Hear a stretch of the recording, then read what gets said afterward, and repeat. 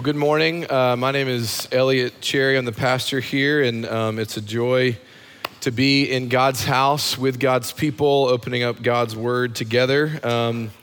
We have been studying, we have studied, after today it will be past tense, the Apostles' Creed this summer. That ancient confession, that ancient creed that we just confessed together has been a historic confession of the biblical faith, of biblical theology for millennia. Since the church's inception, since the church has existed, this document has been what has expressed the tenets of what the biblical church believes. If you are a Christian and you believe in the Bible, which we do here, then what we just confess to believe are kind of the core tenets of our faith. And it's true for all of biblical Christianity. This is a Presbyterian church. This is not Presbyterian theology per se that we just confessed. This is Catholic theology. This is Episcopalian theology. This is Baptist theology. This is non-denominational theology. If you are a Christian that believes in the sacredness of Scripture, what we just confessed is the expression of the tenets of the Christian faith according to the Bible. And so we love this document because it kind of keeps the rails on our theology. It kind of confesses for the known world, what does the church believe in all of its forms? We just confess to believe it as well. And so we've been walking through this document, this confession, all summer. And so if you haven't been with us this summer, how dare you? I'm kidding. Welcome to first-time visitors. But we've been confessing it each week and kind of walking through it, and we wrap it up this week. And then this fall, we will study the book of Acts together, which I'm excited about. But we are closing out our study on the Apostles' Creed. Here's what we've looked at so far. Allie, will you throw this up there? I'm just going to reread it for you. We've talked about each chunk of this all summer. I believe in God the Father Almighty, maker of heaven and earth, and in Jesus Christ, his only Son, our Lord, who was conceived by the Holy Spirit, born of the Virgin Mary, suffered under Pontius Pilate, was crucified, died, and was buried. He descended into hell. On the third day, he rose again from the dead. He ascended to heaven and is seated at the right hand of God the Father Almighty.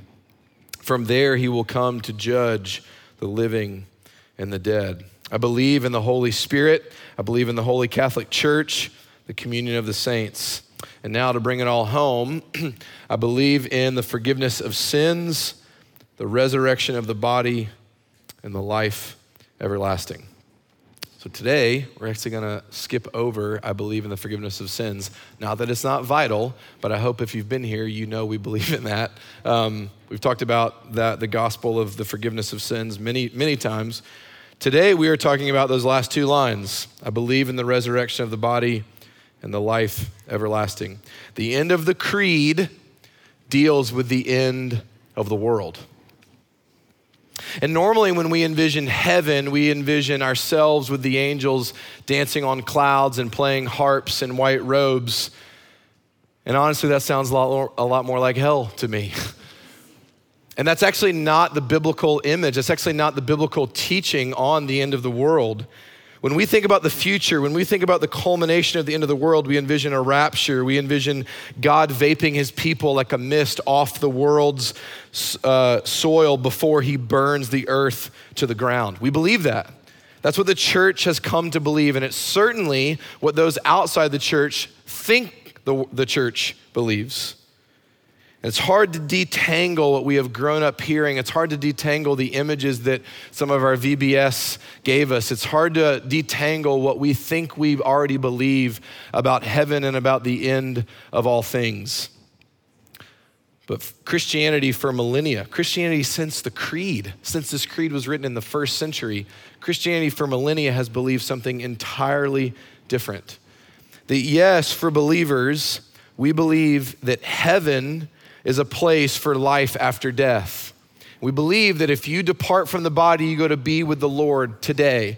That if you were to pass away or loved ones that have passed away, they are with the Lord right now in spirit. But that is just little piece. Heaven is this intermediate state. Heaven is a pit stop. Heaven is a bus stop. Heaven is not the end of the world. The Christian believes that yes, heaven is for life after death, but what the Bible talks about, the hope of the Christian, what the Bible is concerned with is life after death. It should be required reading for everyone who claims to be a Christian to read N.T. Wright's Surprised by Hope, and I've borrowed so much from him for today's sermon. But life after death for the Christian is the hope of a remade world. This intermediate state that life after death for the Christian is heaven, the Bible talks very little about that, about what life is like after you die, but before Jesus returns. The Bible talks a lot about what life will be like when Jesus returns. It talks very little about this intermediate state called heaven. It's a glorious place because Jesus is there, but we don't know a whole lot about it because the Bible doesn't speak about it. What the Bible's concerned with is life after death, which is the hope of a remade world. That's why the Creed tries to sum it up this way. It's why the Creed tries to capture it with these two summary statements for the promised future of the people of God and for the whole created order. And it does so with these two statements. I believe in the resurrection of the body and the life everlasting. One New Testament scholar that I read this week said that the Bible's teaching on the hope of the world, this idea that we're going to talk about today, is the New Testament's best kept secret. Now, it's not meant to be a secret. It's meant for everyone to know it. But it's been misunderstood and been lost for a very long time. So let's dive in together. And I know it's going to be hard to kind of reimagine what you have grown up thinking about the hope of the Christian is, but I hope through these biblical texts and through our confession that we can hope and imagine the future of God's people together. So we're going to look at two pillar passages on this topic. First comes from Romans chapter 8, verses 18 through 25, and then we'll be at the end of the Bible to talk about the end of all things in Revelation 21. So Romans chapter 8, starting in verse 18, says this. This is Paul talking to the church at Rome and really the church in the whole Mediterranean at this point. It says, "For I consider that the sufferings of this present time are not worth comparing with the glory that is to be revealed to us. For the creation waits with eager longing for the revealing of the sons of God.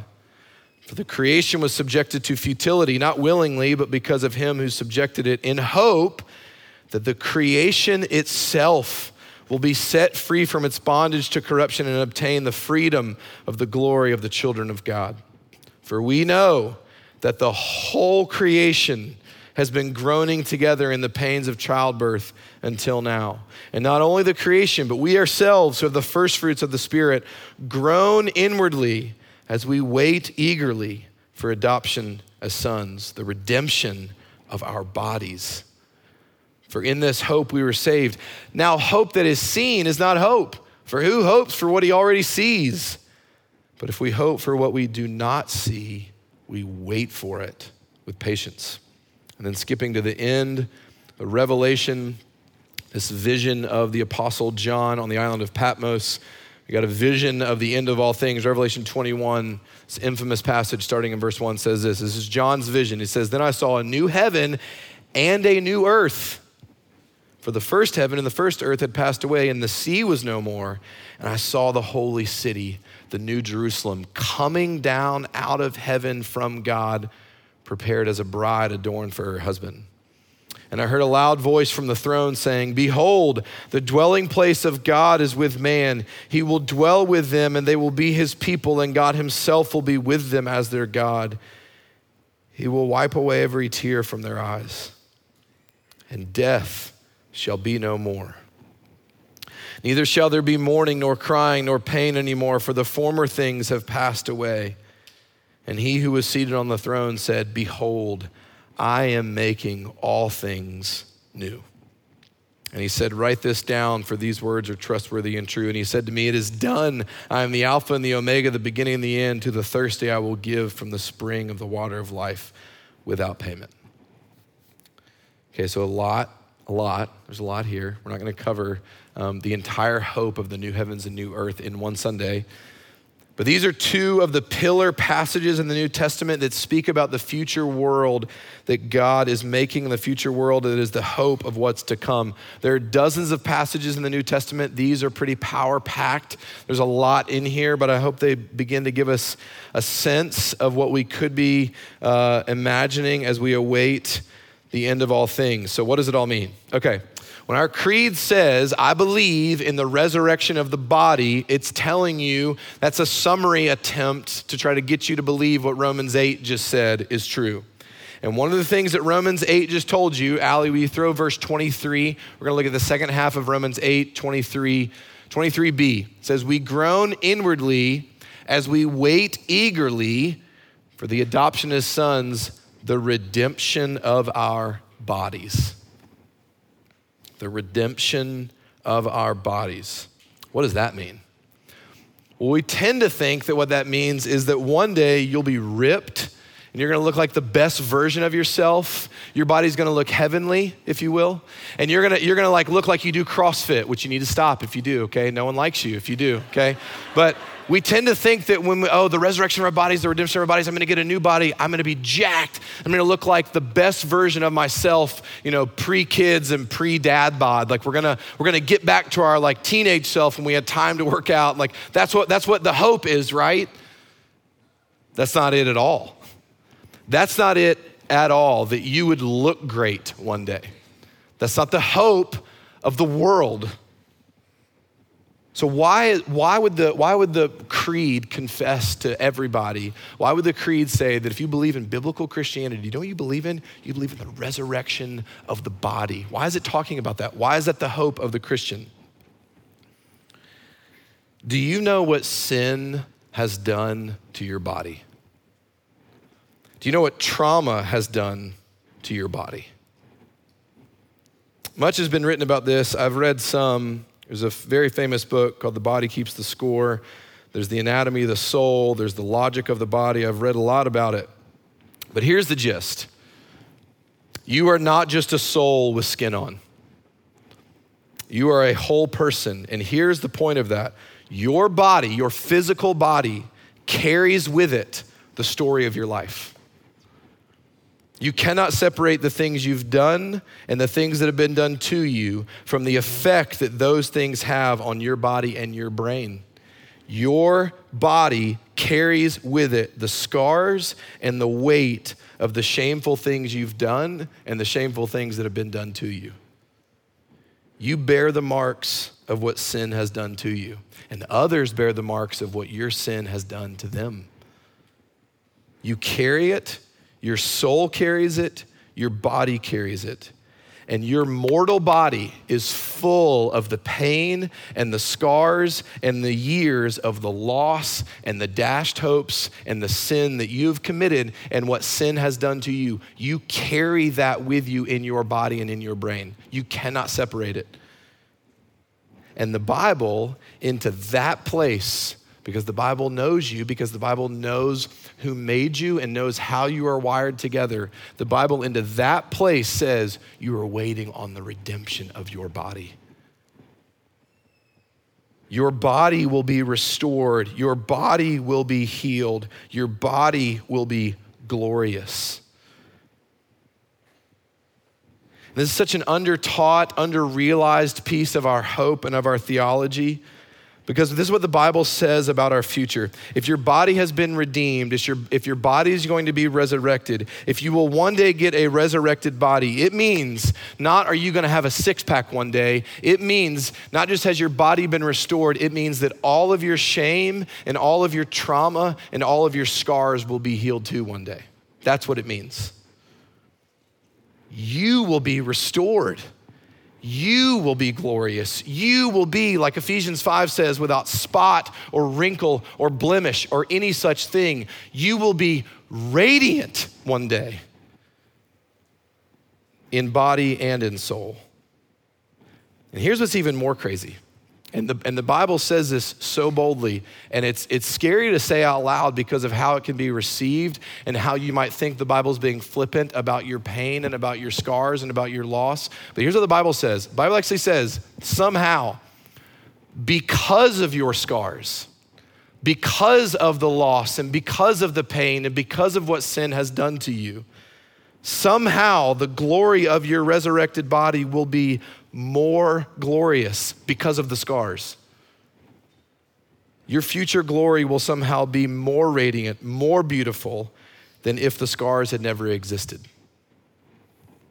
There's an ancient Japanese art form called kintsugi. I'm a professional. No, I've read about it. And you should watch it online. It's incredible. But this art form takes pieces of broken pottery and it mends it together with lacquer and with gold. And so that the finished project actually highlights the fractures and the breaking, but it's highlighted with gold. And it's beautiful and it shines and it glimmers and it's glorious looking. And the new piece of pottery, because it's been mended together at all the fractures, the new piece of pottery, the new piece of art is actually more valuable than the original, even if the original was very valuable. The new piece, the restored piece, the remade piece, where the scars and the fractures and the brokenness has actually been highlighted, is actually more radiant, more beautiful, more valuable. It's more valuable and more beautiful because of the glorious healing that it has undergone. That's what your future will be like. And all the things done to you in the darkness of the night will be healed by the dawn of a new day. All the pain and all the shame that you have made your identity, not only will they be washed away, but your lowly body, your mortal body will be mended, repaired, and remade into a glorious state, and you will be completely healed. That's the hope of a bodily resurrection. It's not that you're gonna look great one day, it's that you will be radiant and all of your scars and all of your shame will be healed, and your scars and your shame will actually be transformed into glory. And your new self, your redeemed self, will be more glorious because of the scars, because of the power of the glory of the healing that King Jesus will bring. I believe in the resurrection of the body, but we don't just believe in the resurrection of the body. The body, when we confess that in our creed, when we say, I believe in the resurrection of the body, we're also saying that because the body is a part of this material world, that the body is just this microcosm for that all the material world will be resurrected and redeemed. Look at Romans 8 again with me. I'm gonna read a few verses, Allie. I'm gonna skip around, so hot fingers. Verse 19 says this, says, for the creation, the world, the created order, the material world, the creation waits with eager longing for the revealing of the sons of God. Verse 21, skip over. That the creation itself will be set free from its bondage to corruption and obtain the freedom of the glory of the children of God. Verse 22, here's the punch. For we know that the whole creation has been groaning together in the pains of childbirth until now. Does that sound like Jesus rapturing and vaping all of his people up into this ethereal place called heaven and then burning the world to the ground? No. Jesus made the world and cares deeply about the world, the material world. He does not plan on destroying it, but renewing it. We don't believe the world will be burned up. We believe the world will be remade. We don't believe the world will be destroyed. We believe the whole created world will be resurrected. Do you know that flowers weren't meant to die? Do you know that one day trees will clap their hands? Do you know that wolves were meant to lie down with lambs? And there was meant to be harmony in the whole created order. And the day is coming when creation will be set free from its bondage to decay. How will that happen and what will it be like? That's what Revelation 21 is trying to tell you. It's trying to give you an image for what that will be like. When the kingdom of heaven comes down to earth in full and the king of that kingdom, Jesus, returns, here's what will be the new reality of the resurrected world. We will live for eternity, not as disembodied spirits floating around like leaves caught in a wind, but we will live in glorified human bodies enjoying God's new creation. That's the hope of life after death. That at the end of time, Jesus is returning and he's bringing all of heaven's joy with him to earth. That's what Revelation 21 told you. This is what it wants you to know about the future of God's world and the future of God's kingdom when the kingdom of heaven fully comes to earth. Here's what it will be like. There will be no more sorrow. We just sang it. That was the closing refrain of our song right before that we started preaching was, one day he will free us from all our sin and sorrow. There will be no more sorrow. There will be no more tears. Let me extrapolate this out for you. There will be no more cancer. There will be no more pain. There will be no more abandonment. There will be no more abuse. There will be no more racism. There will be no more injustice. There will be no more sin. And most importantly, there will be no more death.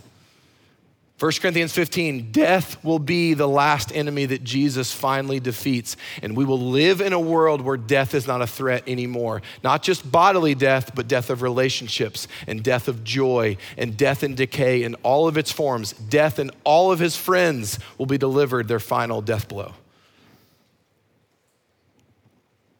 In many other passages that the New Testament speaks about the hope of things to come, it talks about Jesus returning, and it says, and a trumpet will sound and the procession will begin. And it's not meant, there may be an actual trumpet. I don't know, I haven't experienced it yet, but it's meant to be a poetic analogy. It's meant to let the reader know, if you were a first century reader and you heard that, you heard, wait, a king is returning and a trumpet is sounding, wait. I know exactly what the New Testament is talking about now. Because here's what would happen in the first century. A king would go off to war with their army and with all the people that were going to fight the war. And when they would return, for miles and miles and miles outside of the city that they were returning to, like for hundreds of miles, the trumpet would begin to blast. And anytime you heard the trumpet and saw the procession, you knew that king is coming back in victory. And now I can join that procession as this king is making his way back to the city, and we will live and dance in the shalom and the peace and the news that our enemy has been defeated, and we will be safe at peace in our homeland again. And so when the New Testament says that King Jesus is returning with a trumpet sound, it's saying, do you know he's coming back in victory? And you get to join that procession as he's bringing his kingdom to the home city, which is the world. He's bringing the victory that he just won. He's bringing the victory that he has accomplished. The trumpet will sound and there will be a great procession. Victorious King Jesus is returning. And a victorious King Jesus means he gets the final say on how the story of the world ends, not death. Death will be delivered its final death blow. And there will be no more threat of war. Which means, here's what that means. It's marvelous to ponder and what would that be like, and use your redeemed imagination to imagine what that could be like. But here's the point of it. Here's why it's meant to be your hope, Christian, is that here, if Jesus is returning in victory and King Jesus is bringing all of heaven's joy with him to earth, that means that all the pain that you are in now, which is very real, and all the sorrow that you are in now, which is very real, and the anguish and the grief and the loss, which is all very real. Here's what the hope of King Jesus returning in victory means for you and your pain and your sorrow. It means that all of that has an expiration day. See, because our grief and our loss and our sorrow and our trauma loves to tell us a story. It loves to write us a narrative. It loves to tell us how things are and how things will always be. Your grief right now is telling you that it will always be like this. Your sorrow right now is telling you that you will suffocate under the weight of it. Your grief and your sorrow and your trauma is telling you that death has won.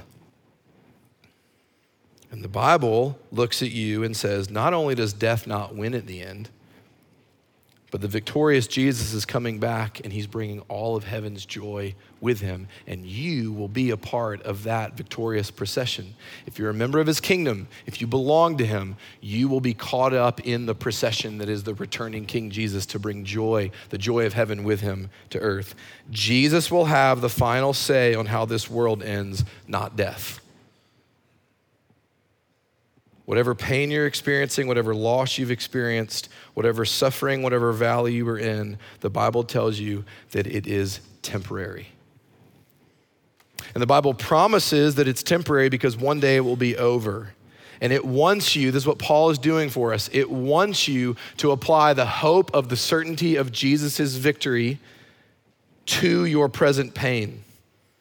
Your present illness, your present suffering, your present ache. And this is not meant to be theoretical escapism. This is not meant to be like meditative nirvana for you. This is meant to actually meet you in the real places where there is real pain and real loss and real sorrow.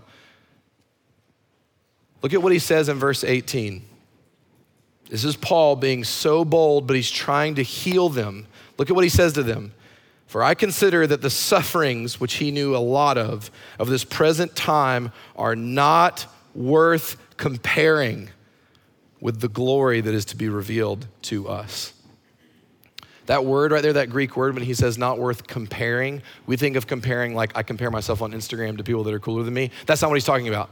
That word comparing means literally bringing up the other beams of the scales, like balancing the scales of the weight and measurements. That's how they would do business in those days. And when he says your present pain is not worth comparing to the glory that will be revealed to us, here's what he's saying. If on one side of the scales is your suffering and your loss and your sorrow and your sin and your ache, and on the other side of the scales is the glory of the resurrection of the redeemed world and the new world that God is making one day, if those are on the two sides of the scales, he says, if you compare them, if you're like letting them see how they balance out, the suffering side won't budge the glory. It won't move it. It's not heavy enough. It doesn't have enough sustenance in it to move the glory that awaits you. Paul is not diminishing the pain of the reader. He is not saying to them, hey, your suffering's not that bad. It's not that bad, just get over it. That's not what he's saying. He knows. He knows that suffering is real. He knows that sorrow and loss are real. What he's saying is, he's not saying, hey, it's not that bad. He's saying, it's this good.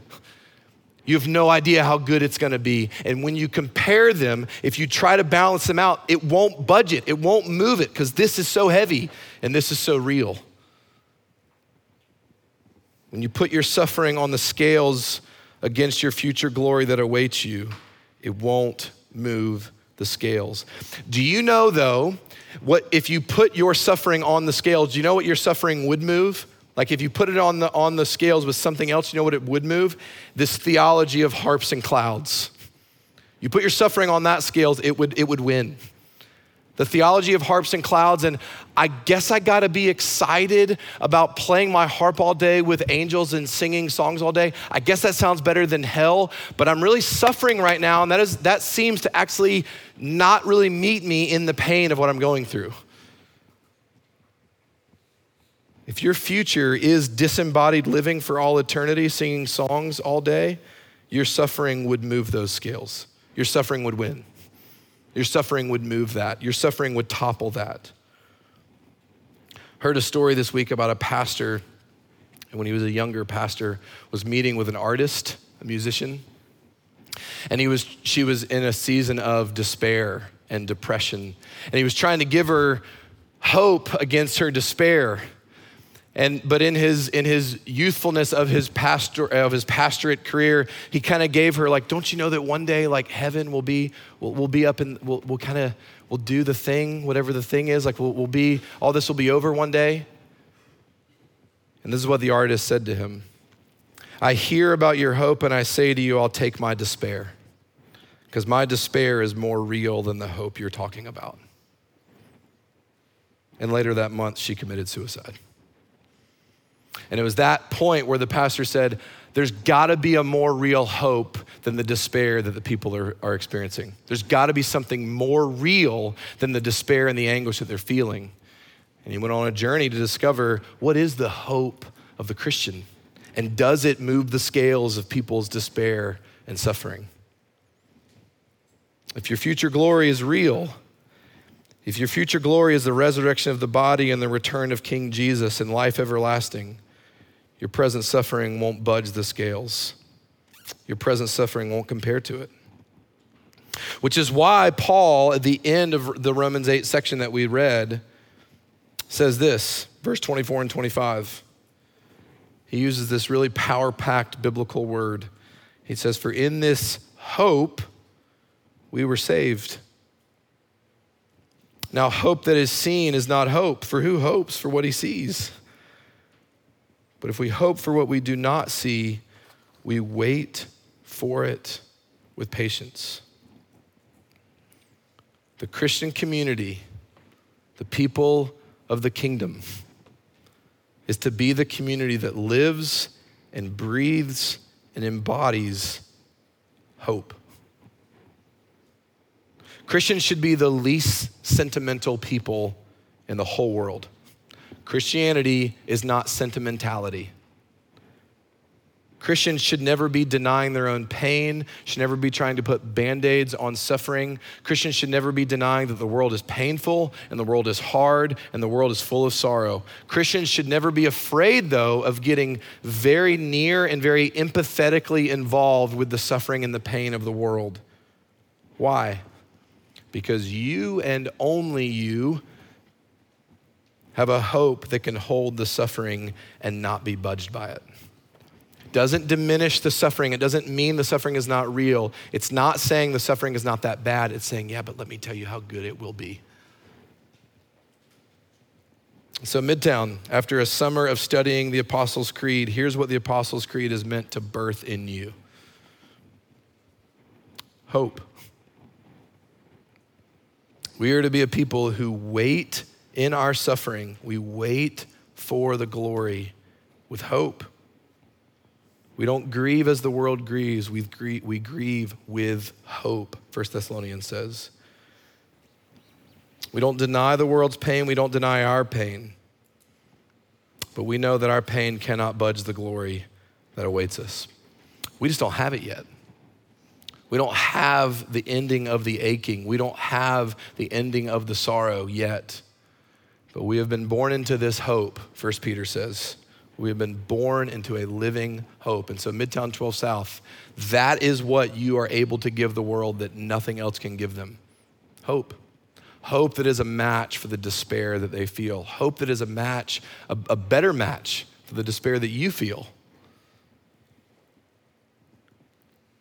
Because I believe in the resurrection of the body and the life everlasting. Amen. Let's pray. Jesus, at the end of this series, at the end of our time studying what the church has always believed, we confess at the end of our time, we believe in the resurrection of the body and we believe in the life everlasting. Would you birth hope in us? Would you give us the ability as we look at our sorrow and our despair and our loss and what that has done to our body, what that has done to our world, to dare to hope that it is not worth comparing to the glory that awaits us. Make us a people who dare to hope, Jesus, and dare to wait while we hope on the promise of the glory that's coming. We ask all this in your name, Jesus. Amen.